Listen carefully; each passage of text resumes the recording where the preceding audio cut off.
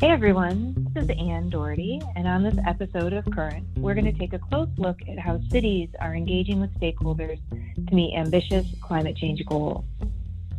We're going to take a look at things locally here for me in Tucson, Arizona, and talk about the leadership of Tucson Mayor Regina Romero and the City Council, which passed a climate emergency declaration last year that aimed to mobilize a planning process to move the city towards carbon neutrality by 2023. The declaration also stressed the need for a climate action and adaptation plan and the importance of exploring sustainability solutions like clean and renewable energy. As you know, that is an issue that's very close to our hearts at Illume. Having said that, it's my pleasure to welcome our guests, three members of the City of Tucson's Commission on Climate, Energy, and Sustainability, who play an important role in providing input into the city as it rolls out this initiative. I'd like to start by introducing Commissioner Vanessa Gallego, who serves as the chair of the City of Tucson's Commission on Climate, Energy, and Sustainability. Vanessa is also the COO of Recyco, a family-owned industrial and recycling business that promotes a cleaner environment by reducing materials that are introduced into landfills. Welcome back, Vanessa. It's great to have you here. It was fun to talk to you last time we connected on Current. Also joining us on the podcast is Commissioner Alma Anidez. Alma is a doctoral student in environmental science at the University of Arizona. Alma's research is centered around environmental impacts across the U.S. and Mexico border. And finally, we are joined by Commissioner Luis Perales. Luis is the CEO of Changemaker High School, a learning organization known for its citizenship engagement.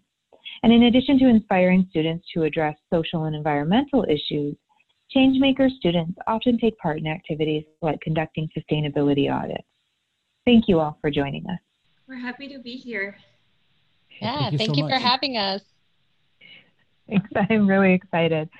As I was saying before we started recording, I'm personally very thrilled to have you here because I have the opportunity to talk about local issues, and I'm thrilled to hear more about each of you and the things that you're working on. But to get us started, I'm going to start with you, Vanessa. Can you talk a bit about the role of this commission within city government and maybe walk us through some of the issues or conversations that are top of mind for your agenda?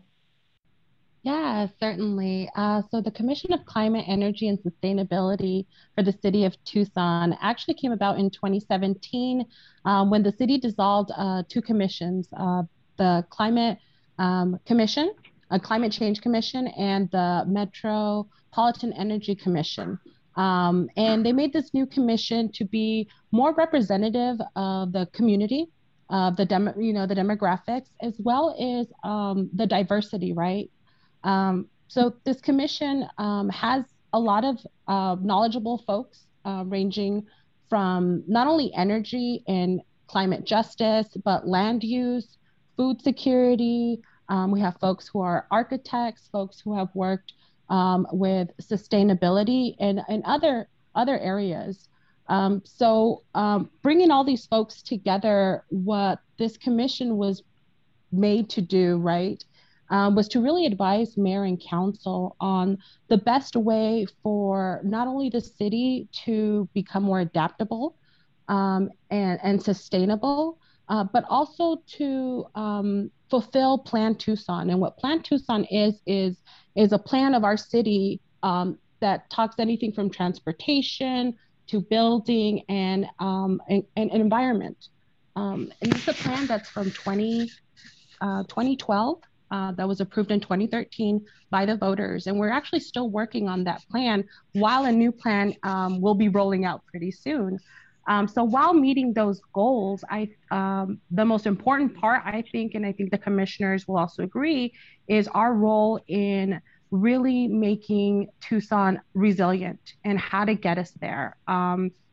So I think that's the part that we all really dedicate ourselves to, is the representation not only of our community, but also being able to make those changes. And along with that is actually being as the seat at the table with the city, with our Mayor Regina Romero's climate advisory council that will be that's already formed, but will be meeting pretty soon. We actually have a seat at that table. So right now, what our what our work looks like is really preparing to sit at that table. So we've looked at climate action, climate resiliency plans, but we've also seen what we need locally. And I think I've talked a bit too much here, but the rest of the commissioners could definitely add in. But that's our main role as the commission, and really what we're made to do here.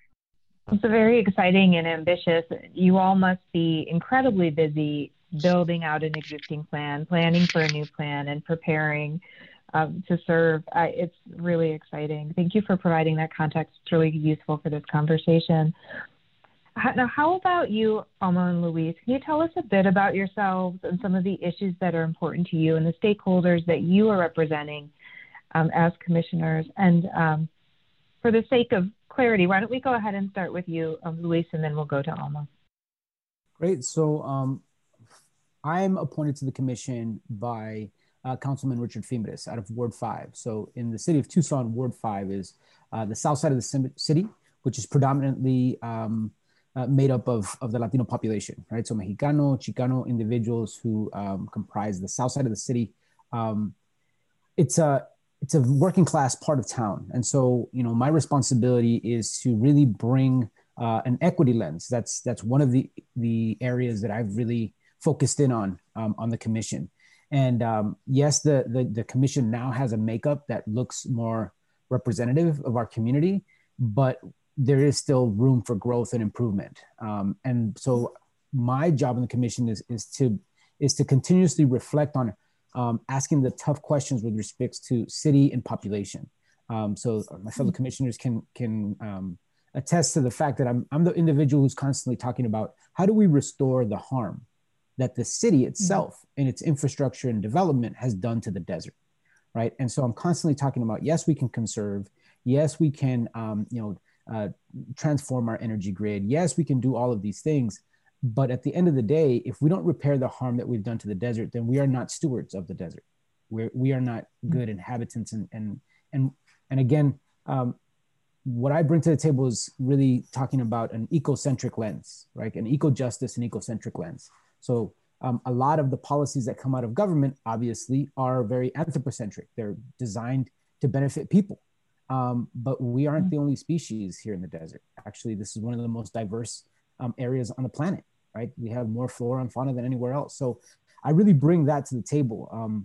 I know that there's also issues of, the working class. So looking at how do these policies actually, how are they implemented on the ground? And is there an equitable distribution of resource and of attention? And what we've seen as a commission has been that historically that has not been the case. Other areas of town have received more emphasis or benefited. So I'm really trying to, represent the south side of the city in a way that speaks to not just what the residents need or what the infrastructure of the city government needs, but also what the desert needs. And so it's a tough balance because each one of those is very unique. In addition, the south side of the city has been one of the areas that has had to deal with a history of environmental injustice, right? So environmental racism. And so with contamination of waters and with the dump being located here, the coal firing plant being located in Ward 5, the Air Force Base and Tucson International Airport, which have contaminated the ground. That's not even a debate. It's a really tough balance that we're trying to strike. And it's so much an important one, and I love the way that you framed that in terms of thinking not only about what we're trying to build, but also about what we need to repair. And both in terms of environmental racism and what has occurred in Ward 5 specifically, but also in thinking about being a protector of this beautiful desert that we have and making sure that we were stewards. I really appreciate that perspective, and I'm excited to continue to talk to you about it through this podcast. Alma, how about you? Can you tell us a little bit about yourself and then some of the issues that are important to you and the stakeholders that you are representing? Hi, yes. Well, I am the mayor's appointee to the commission. So I have like all the city of Tucson's residents will be the stakeholders. It's a more general bird eye view, I guess you could call it. And in as a city, some of the issues that are most important to us would be like water conservation and water security, having energy sources that are low carbon footprint, and making our existing and new buildings energy efficient. We are also really, wanting to promote public transportation and making improvements to bicycle infrastructure, especially in less affluent neighborhoods. So, for example, this would be like having protected bike lanes, have better bike parking. We are also concerned with the urban heat island effect. Last summer, it was the hottest summer since climate records started back in 1987. So increasing shade through the creation of more green spaces, planting more trees is really important, as well as the preservation and increase of native vegetation, which provides resources and habitats for wildlife here. And as Luis mentioned, like we are super diverse here in Tucson, so it's really important to not only preserve what we have, but to increase this native vegetation. So just Mhm. those are just some of the issues that we as a city believe are important, including the mayor's office. They're all such ambitious issues and all so important. I have the luxury, I think, in my work of, in a way, being singularly focused, in that our company really focuses on energy specifically, and certainly energy as a constellation of challenges that we deal with, and many of which, Luis, you've brought forward. Some of the effects, obviously, of energy investments involve environmental racism and the degradation of communities. Uh, and there are certainly things that we're working to prepare. But as you all look to this sort of wide ranging and very important set of issues, how are you thinking about prioritization? Is that a fair question, or are we thinking in terms of trying to find the solves all at the same time? This is the beauty of the democratic process, right? As a commission, we are a body that is synonymous with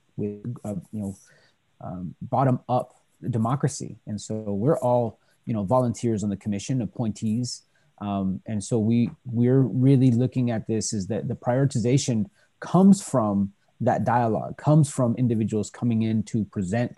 We recently had a presentation on pyrolysis, right? And the opportunity to minimize our waste stream, and to produce biofuels and things of that nature. So we're really looking at, working everything through a democratic process, and also being guided by the reality of budgets. In this time, for example, our plans were completely different, but then COVID hit, and then we had to pivot, right? As a commission, this is what it takes. So I think it's not as easy as saying we're gonna rank these in importance from 1 to 100 and then get to work. I think it comes down to doing the hard work, rolling up those sleeves, listening to each other, and then also having some productive disagreement. I think a lot of times, that we want to get to this consensus state, but I think that's not how we make progress. We're going to have to have some conflict. We're going to have to butt heads. There has to be some critique and criticism, but all with the intent of wanting to get to a positive place. So I don't think it's as easy as just coming up with a priority. I think that the plans that will be developed is part of that democratic process, where there will be priorities. There will be obviously things that will be at the forefront. And it's about making sure that whatever is prioritized is equitable. So insightful. There are so many folks in our work and probably listening who engage in stakeholder processes. And I think often when they are hard, it can feel like you're failing, that maybe something's not going right. And I appreciate your perspective in saying, no, this is the process. This is part of democracy. This is making it work, making it happen. It is engaging in those tensions and then hashing them out. It's such a, I think, important perspective to hold. Vanessa or Alma, would you like to add to that at all? No, I'm okay. All right, well, let's go ahead and jump to the next question. So Illume had the pleasure of hosting you three as guests at the Behavior, Energy, and Climate Change Conference last December. And I'd really love to hear about your experiences. It's a conference that we've attended for years and is trying to tackle a lot of these challenges in various ways through various groups and individuals who participate. So almost starting with you, did you have any aha moments from any sessions, or was there anything that really stood out to you?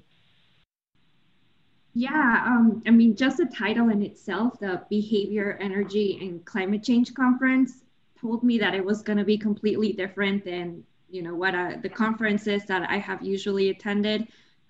This one, the focus was how to encourage widespread behavior change so that these sustainability efforts that we also strongly believe in are adopted by the majority. So, that focus on behavior change was what was very different. I particularly remember one of the presenters was sharing about their efforts to help homeowners and renters take control of their energy use and how to make their home more energy efficient. And they spoke about how their participating families had varying levels of familiarity with the furnaces and AC systems found in their homes. Some of these families were refugee families. So, they came in with varying levels of knowledge of these AC systems and furnaces. And there was also differences in knowledge with energy efficient rebates. So the goal of this program of the person who was presenting was to avoid energy poverty, which occurs when families spend a significant part of their income to meet their energy needs. So it reminded me, how here in the city of Tucson, we have discussed how ambitious our climate and environmental sustainability efforts are. But I do know that some residents are concerned with the cost of these projects and how they could maybe divert from funds from other sectors, such as schools. So I think that translating the benefits of these efforts into monetary savings and how these efforts are not just like good deeds, or how some people may see them like from a saviorism perspective, but really allowing people to own the message and see that these are common sense, or they make logical sense for us to adopt these measures. And hopefully by having the community own this message, it increases the likelihood of accepting the message and hopefully influencing behavior change, which also includes a change in perspective. Mm-hmm. That's really great. I'm really glad to hear that you gain benefit in that way. And it's sort of a perennial challenge we're dealing with or deal with in energy as to how to make these things that are so invisible and so in some ways easily forgotten, tangible and real for folks in a way that helps them see the benefit of making changes, either behaviorally or in terms of the infrastructure of their home. Vanessa, what about you? As someone who's deeply involved in local conversations, specifically around mobility and transportation, was there anything that you took away from the conference in particular? Well, for starters, I loved how the conference made transportation and mobility intersect with almost every single workshop. And so it was really, I didn't have to look for transportation. I just had to look for the intersects. And that's really where I like to advocate, right? Because when we talk about mobility and transportation, a lot of times, our tunnel vision's like, oh, these moving metal bodies, but we're really talking about movement of people. So what I loved about the conference, right, not only was it talking about the actual transit system, but it was also talking about the movement of people and access to that mobility. And that's, I'm a huge advocate for that. So one of my aha moments was how important it is to measure access, to make those changes, especially in those areas that we talk about, our underserved communities, our communities that have been historically underserved, and also, have been historically impacted, by interstates, by the grids, and also by deserts that we live in a desert, but we also have food deserts. We also have, medical deserts on certain parts of town. So to access those places is fundamental. I loved how one particular one was just advocating how to make change is really measuring accessibility, because that's what really transportation is about. We can talk about the actual vehicles and right, reducing carbon emissions. That's important fundamentally, right, to all these things. But when we talk about transportation, it's really about measuring access. If we're looking through the equity lens, which this commission will probably repeat itself in saying that we use that to make our decisions. So it was really important to me that was represented, and it was in so many ways. And I think right now is prime time to be able to talk about this in the city, because we're about to launch our master mobility plan that's going to govern our next 20 years of transportation in the city. And when we talk about transportation, right, is what is it going to look like? Electrification of vehicles, hopefully, right? And we have some of those buses here, which is super exciting to see them not only operate, right, but to see them across your town and to see that as a real reality. I think we were mentioning bicycling. Tucson is one of the best places to cycle worldwide. We're known. And yet, what does that look like? What's accessibility to certain communities to bicycle? Because if we're talking about Ward 5, we're talking about cycling in areas that the airs are not the same. That air is not the same as air in another ward, and also talking about historically gridlocked, and those areas are not accessible or safe. So all these conversations come into play, especially right now with our master mobility being launched. And in fact, we have some talks coming up next month, which is really exciting. So this conference really just provided a lot of information for that. It's so exciting. I'm so glad to hear that. And as a resident, I can say I'm very excited for the transportation plan myself. And years ago, I worked on a campaign for better transit in the city of Chicago, and came to understand how limiting transportation can be and how enabling it can be, depending on how it's planned. And even in a city like that, how it was used specifically to disenfranchise communities, to keep communities separated, and so something that is what we think of as so neutral as bike lanes, or EV buses, it can be so fraught with challenges, and also all of these histories that we have to contend with too. So cool. I really I want to just keep talking about that, but we have so many things to cover, so I'm going to keep going, and hopefully we can have like a phase 2 of this conversation, because this is really great. So Luis, I'm going to move to you. Your school's curriculum and approach reminds us of so many of the sessions and conversations that folks have at BAC. You're teaching your students how to behave and how to use the planet's resources to slow and or mitigate climate change. And you found some success with youth. How do we scale the kind of conversations that you're having at your school to thinking about engaging adults, and particularly the city of Tucson? Great. So being the chief executive officer of the Institute for Transformative Education and Changemaker High School, it's our responsibility to rethink what the education system can look like. The traditional educational system hasn't changed much in the last 100 years, right? And so when we're looking at the pedagogy really looks at incorporating eco-pedagogy, like talking about how do we benefit the earth. Now, doing that in an institution with the captured audience is a bit easier. Of course, there's challenges, but it's really about getting young people out into the real world, getting them, moving beyond just the 4 rooms of the classroom. And now with this era that we're in now, right, this virtual experience, is providing, some opportunity to do that in a different way. And I think we'll continue into the future once we establish kind of a new normal.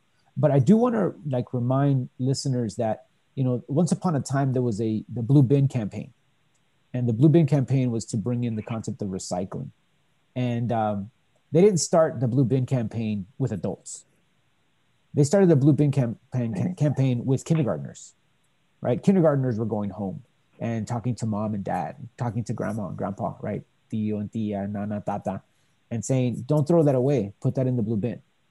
And so I think our young people can be influencers in that way, right? Provided with good information, provided with access, provided with opportunity, they can start to change the trends. They, in essence, change the behavior of adults, right? Those of us that are on this call, we were part of that campaign. We were in school when those folks were coming in and saying, and we did change our parents' behaviors, right? And now we're advocating even more. So I think there's that whole adage about you can't teach old dogs new tricks, but if that old dog has kids, those kids can change that old dog, right? And I think, not to be crude, but I think we have to rethink young people in their capacity as organizers, as thinkers, as solution seekers, as social innovators, and not just put them as those who receive service, but they're those who can actually push the agenda, right? That's been my passion for over 20 years now, working with young people so that they can see that opportunity in those lights that exist for them. And sometimes it takes the older generation a little bit of time. They're used to it. It's all about habit. And I think the conference spoke to that. What are the habits of individuals and what are the habits of different generations? The millennial generation, they're not purchasing vehicles at the same rate. They're not purchasing homes at the same rate. They're changing behavior, right? The big box stores are going away. You're buying everything online, which then creates a new form of transportation and pollution, right? And so I think when we talk about engaging adults, we move from pedagogy to anagogy. And I think it's really asking the question, how do we want to be engaged, right? It's not going to be a scientific report. My grad school experience and at the university was fantastic, and I read all those reports but I don't sit that and read that for fun, right? I'll read it for my work, I'll read it for the commission, etc. But I'm not reading that for fun. So I think we really have to rehumanize this opportunity to change people's behavior, right? And I think the conference was a great reminder of the different steps that can be taken.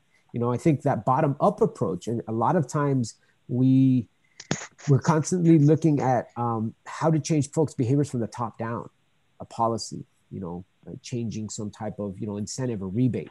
If you look at the city of Tucson's rebate program for, water conservation with respects to high efficiency washer machines or low flow toilets, that didn't really change the behavior in the communities that needed it the most, right? Why? Because there was no, high efficiency washer machine campaign in kindergarten. Right. So then there's no way that gets home.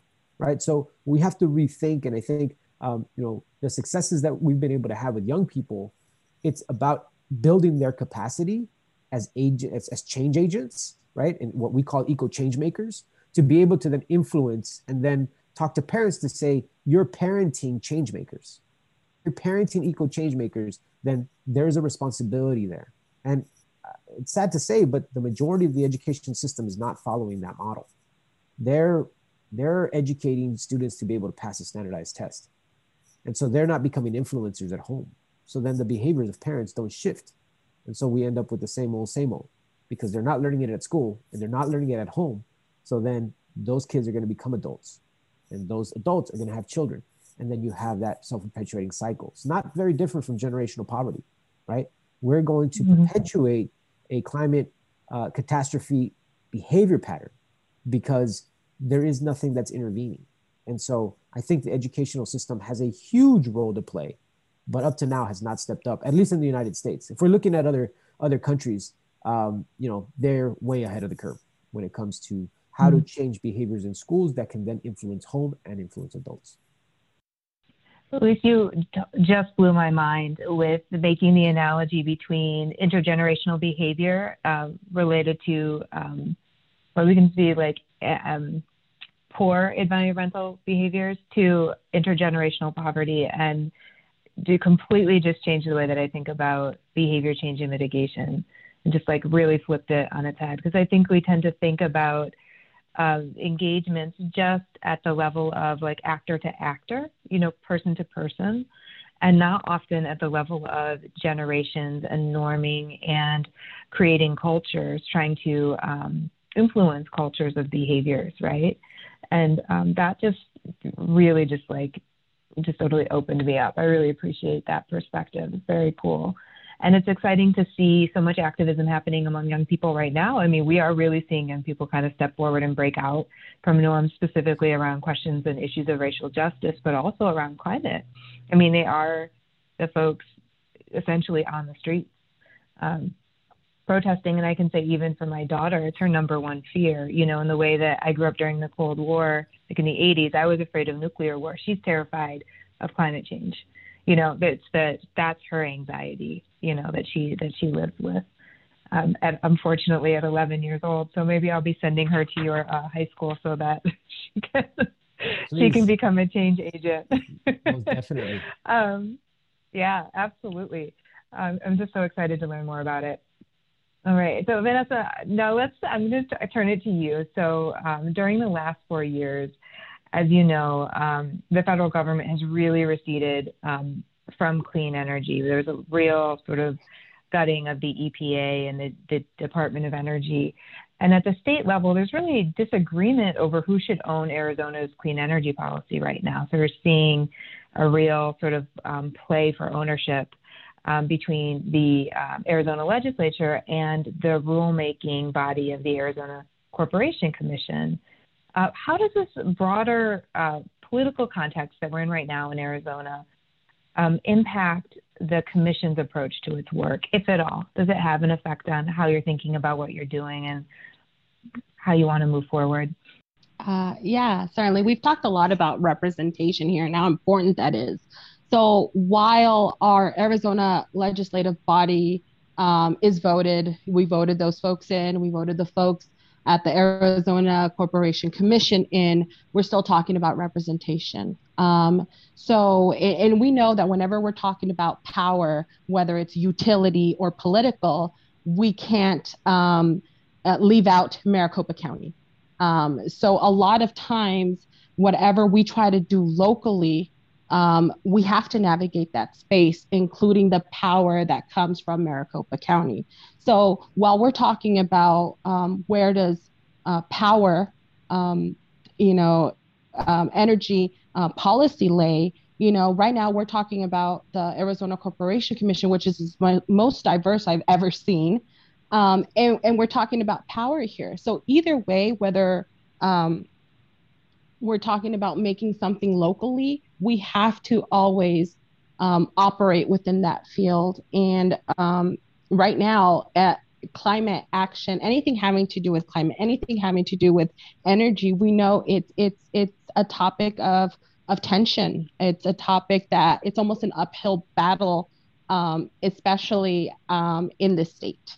In other parts of the world, it's a lot worse, right? We were talking about people putting their lives on the line to make change. While we live here in Arizona, we're still putting everything we got to make this change, to make changes. So I'll use electrification of vehicles, which is one of the subcommittee that we established in our commission. We have someone from the private sector, and our commission actually has an appointee of utilities, which is Tucson Electric Power being represented. So those two folks, as well as our energy manager, Michael Cantizaro, keeps us in the loop regarding energy. And I'll just say this. I know that this commission is being looked at, and not just by folks in Pima County. And it's because of the conversations we have. It's because the ambitious goals that we want to do. So a lot of the times it's sad to say, but some of our big ideas might actually end up being, maybe hindered by certain ways, right? Both either intentionally or unintentionally. So we don't operate in a silo. Anything that happens politically just up the road with our friends in Maricopa County really affects us here in Pima County and just the city, right? Because our work that we do here isn't just for the city; it interacts with our neighbors, right? With our other folks. It's such an important perspective to hold as we think about action at the local levels, but you're always in some ways in conversation with these larger government influences in the state. For another conversation, I would love to pick your brain on why this tension exists in Arizona, having lived and worked in other states, both led by different party affiliations. Clean energy always remained forward, and climate mitigation was always sort of forward in the conversations, irrespective of which parties were sort of in control at the state level. It oddly has been largely bipartisan, which is not typical for this at the federal level. So at some point, I would love to pick your brain on what's unique about Arizona, because it's a relatively new Arizona, and I'm just curious to know. But we can table that for another conversation. So Alma, I'm going to turn it to you and ask you a little bit about your research at the University of Arizona. So while there, you studied how one Arizona community designed an environmental risk assessment in partnership with various state and local agencies and also stakeholders. How does that research that you worked on and this risk assessment research inform the way that you think about priorities related to your work on the Climate, Energy, and Sustainability Commission? Yeah, so for my master's degree project, I worked with this one Arizona community, but then I also worked in other projects that allowed me to work with other communities, one of them which is Tucson. And I was able to speak directly and work with families. And in my conversations with them, I realized that for the vast majority of them, making sure that their families, including their children, have a safe place to live is the most important thing to them. So this includes having access to clean water, safe spaces for recreation, an environment free of pollution, or being free of exposures to pollutants that can impact their health. And these families were dedicated to invest their time and effort in these research projects because they were motivated by the fact that they knew they were going to get information specific to their community on the quality of their environment. For example, whether the soil that they gardened in and grew their vegetables was safe, or whether the rainwater that they were harvesting through rainwater harvesting was safe for them to water their plants or give to their pets. All that information was very valuable to them. And obviously, once the projects concluded, we would get back and report back this information. So this has influenced the way that I see my work here in the commission, or my priorities, is that understand how concerned communities are in knowing their quality of the environment and how this impacts their health, and also having access to this information and the way that this information is presented so that people can make informed decisions about how they choose to live. It's really interesting, and it kind of just comes back to how deeply personal all of these issues actually are. It, as you're saying, sort of comes right back to making decisions about one's family and one's well-being, and decisions to support the people you love and the communities that you love. I think it's a really compelling perspective to keep and hold in mind as we all do our work. Luis, as you're thinking about representing Ward 5, which covers most of Tucson Southwest side, as you said, and it includes, the University of Arizona, tech parks with the bridges, but also, as you mentioned, the airport, also a number of industrial spaces and residencies and communities. How are you seeing development sort of unfold in Ward 5, and what do you see as the primary sustainability improvements or benefits that you would like to see as the city continues to pursue development in the area? Great. So other than the city government, the county government, you have the University of Arizona, right, that has a huge influence here. We can't also refuse to mention Raytheon, right? Which is basically, a weapons manufacturer that's right to the south of Ward 5, right? At least to the residential area of Ward 5.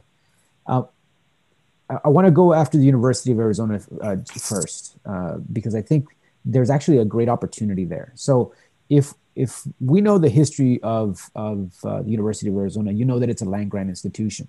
And so land grant institutions were established. There's one in every state, right? And the purpose of the land grant institution was in essence to keep alive the agricultural base of the United States, right?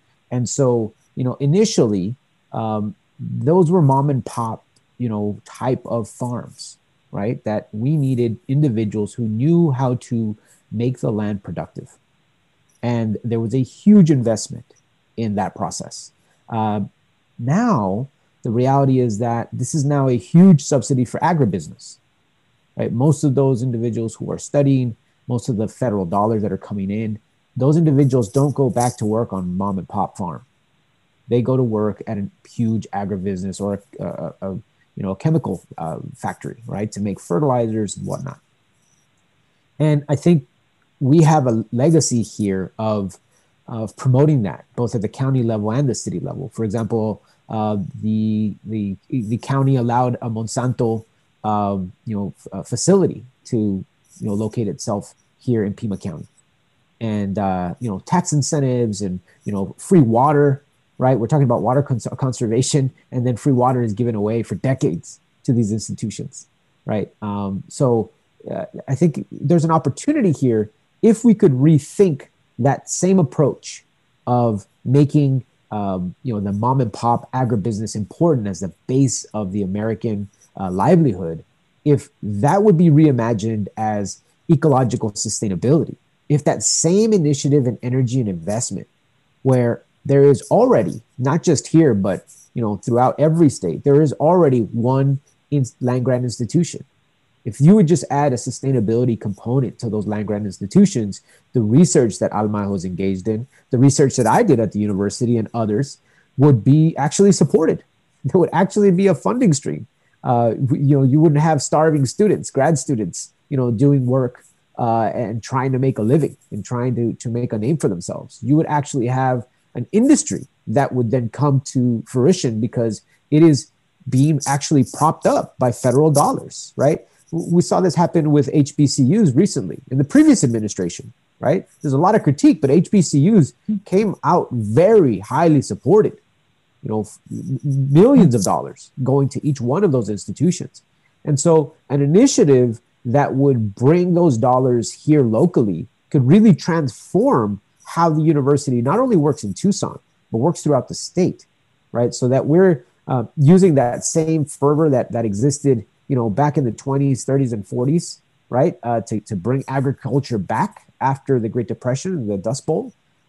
These were initiatives that were bold once upon a time. And I think we can reimagine things to actually, take on the challenges of this time period. The Dust Bowl and the Great Depression was huge, and FDR and the New Deal and all of that went into the establishment of these institutions, and the funding streams that have come consistently could be reimagined. And I think there could be a potential. So, putting a tech park at the Bridges in Ward 5, to me is nice, but it doesn't solve the issue, right? For me, I always tell folks to think bigger. Think bigger. Why not? Why not reimagine how these institutions work? Well, that's because it's always been that way. Well, why has it always been that way? And is that still working, right? You're hearing the new administration, for example, talk about, what if we stop subsidizing big oil? What if those subsidies go into renewables? What would happen? Well, we know what would happen. Everybody knows what would happen. Exactly what happened to big oil is what would happen. So I think when we're talking about development in a place like Ward 5, all politics is local, but all politics is national, right? You can't not isolate these things, as Vanessa mentioned, right? We're not isolated. We're not in a vacuum. So Ward 5 is not in a vacuum, but it has been the dumping ground of the city. Let's be clear, right? Every time I go down Kino Parkway to head home, because I live in Ward 5 and I've lived in Ward 5 for 20 years, right? And this is the air we breathe, as Vanessa says. This is the water we drink. My children drink that water, right? We planted this soil here, right? Like, we're not devoid of understanding that this is where all of the harsh chemicals are at. This is where the most concentration of pollution is located. And, this is also where it's a high poverty zone, right? High stress and poverty zones are located here. So I think we need bold investment, and we need to help reimagine. So any development that's here, I would say, what percentage of that development is actually going back to helping to, again, repair the harm? I'll be a broken record on this over and over. I'll give one more example and pass it on to other folks here. But, there's some beautiful soccer fields that were established by the county government in Ward 5. And there is going to be even more development in that same area that's going to bring in a shopping district and a hotel and bring in tourism. And, it's going to be replacing what used to be spring training, which I think is beautiful. My son plays soccer, and so I think it's amazing. But that's also huge tracts of desert land that are being dug up and reformed to fit our needs and our economic driving machine. So if it would be a 1-for-1 for every development, there was also a restoration, we would be way ahead of the curve. Heck, it should be 2-for-1. You develop something, then you restore 2 things. And that should just be part of our policy. That should just be something that we dream and imagine, because right now, business as usual has gotten us into the problems that we face. Everyone loves a 2-for-1, right?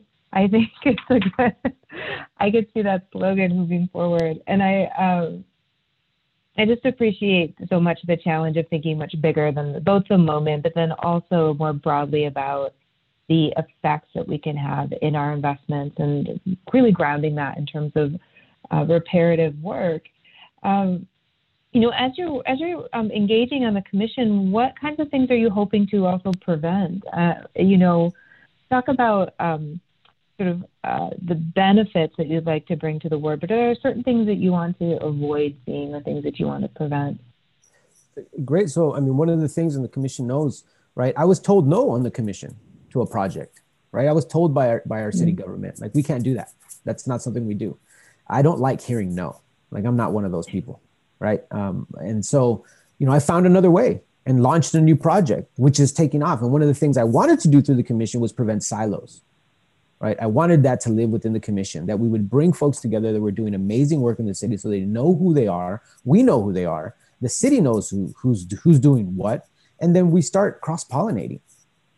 And, the powers that be within our democracy said, that's not something that we see as important or doable within the parameters of the government. Great. The beauty of being in the United States is that you can be entrepreneurial. And that's my bread and butter, right? That's where I thrive. So, what I try to bring to the commission is a can-do attitude. What I don't want to see is we stop at no, right? I don't want to see the commission just, well, we were told no, that's it, it's over. There's always a way. If one door closes, 10 doors open. Find the other doors, right? If we're told that this is not possible, there is someone else that will tell you it is possible. You just have to find those individuals, work with those individuals, right? And it's about working with the folks you want to work with at the end of the day. And that's what I bring to the commission, right? I respect my fellow commissioners and colleagues. I respect the points of view. We don't always agree, right? And I think I don't want a space where we all agree. I don't want to be on a rubber stamp type of commission or board, right? I think it's important that we, as I said before, there is creative contention. And I think, what I bring to the table and what I'm hoping that I continue to push is, this idea that it can be done in another way. There's always another way, right? And that it isn't just in the hands of the experts. Because if the experts were actually that good, then they wouldn't need us, right? And so a lot of times the experts get way more credit than is actually necessary. Those experts, if they were so great, if all those PhDs could solve the problem, then we wouldn't have any problem. But they can't solve the problem. That's why we're here. And so that's what I bring to the commission, this idea that we can't give away that responsibility. We cannot just hand over and say, well, they know and we don't. You know, yes, we respect that information. Yes, we respect the work that's being done. But at the end of the day, they need us, right? And their status quo isn't working. So for me, I'm always going to bring to the commission the opportunity to challenge the status quo as respectful and professional as possible. But nonetheless, it will be challenging the status quo. That's great. Well, someone has to do it, right? It is an important role in all building, as you said, and sort of creating that creative tension. As you all look forward, and I'm admittedly going to go off script, I want to hear from each of you about the thing that you're most excited about to work on the commission. What is the one thing that that makes you feel really inspired? Like you wake up in the morning and you have meetings later in the day, and you're all, as you mentioned earlier, volunteers, right? You're giving your time freely to serve all of us in Tucson with this ambitious project. What excites you? What fills your bucket? And so with that, I'm going to start with Alma and for that question.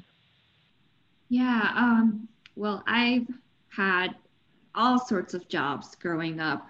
You know, many of them were less fulfilling than what I wanted. You know, there was like a lot of corporate jobs. I didn't feel like my time or energy was being spent towards the greater good of anything.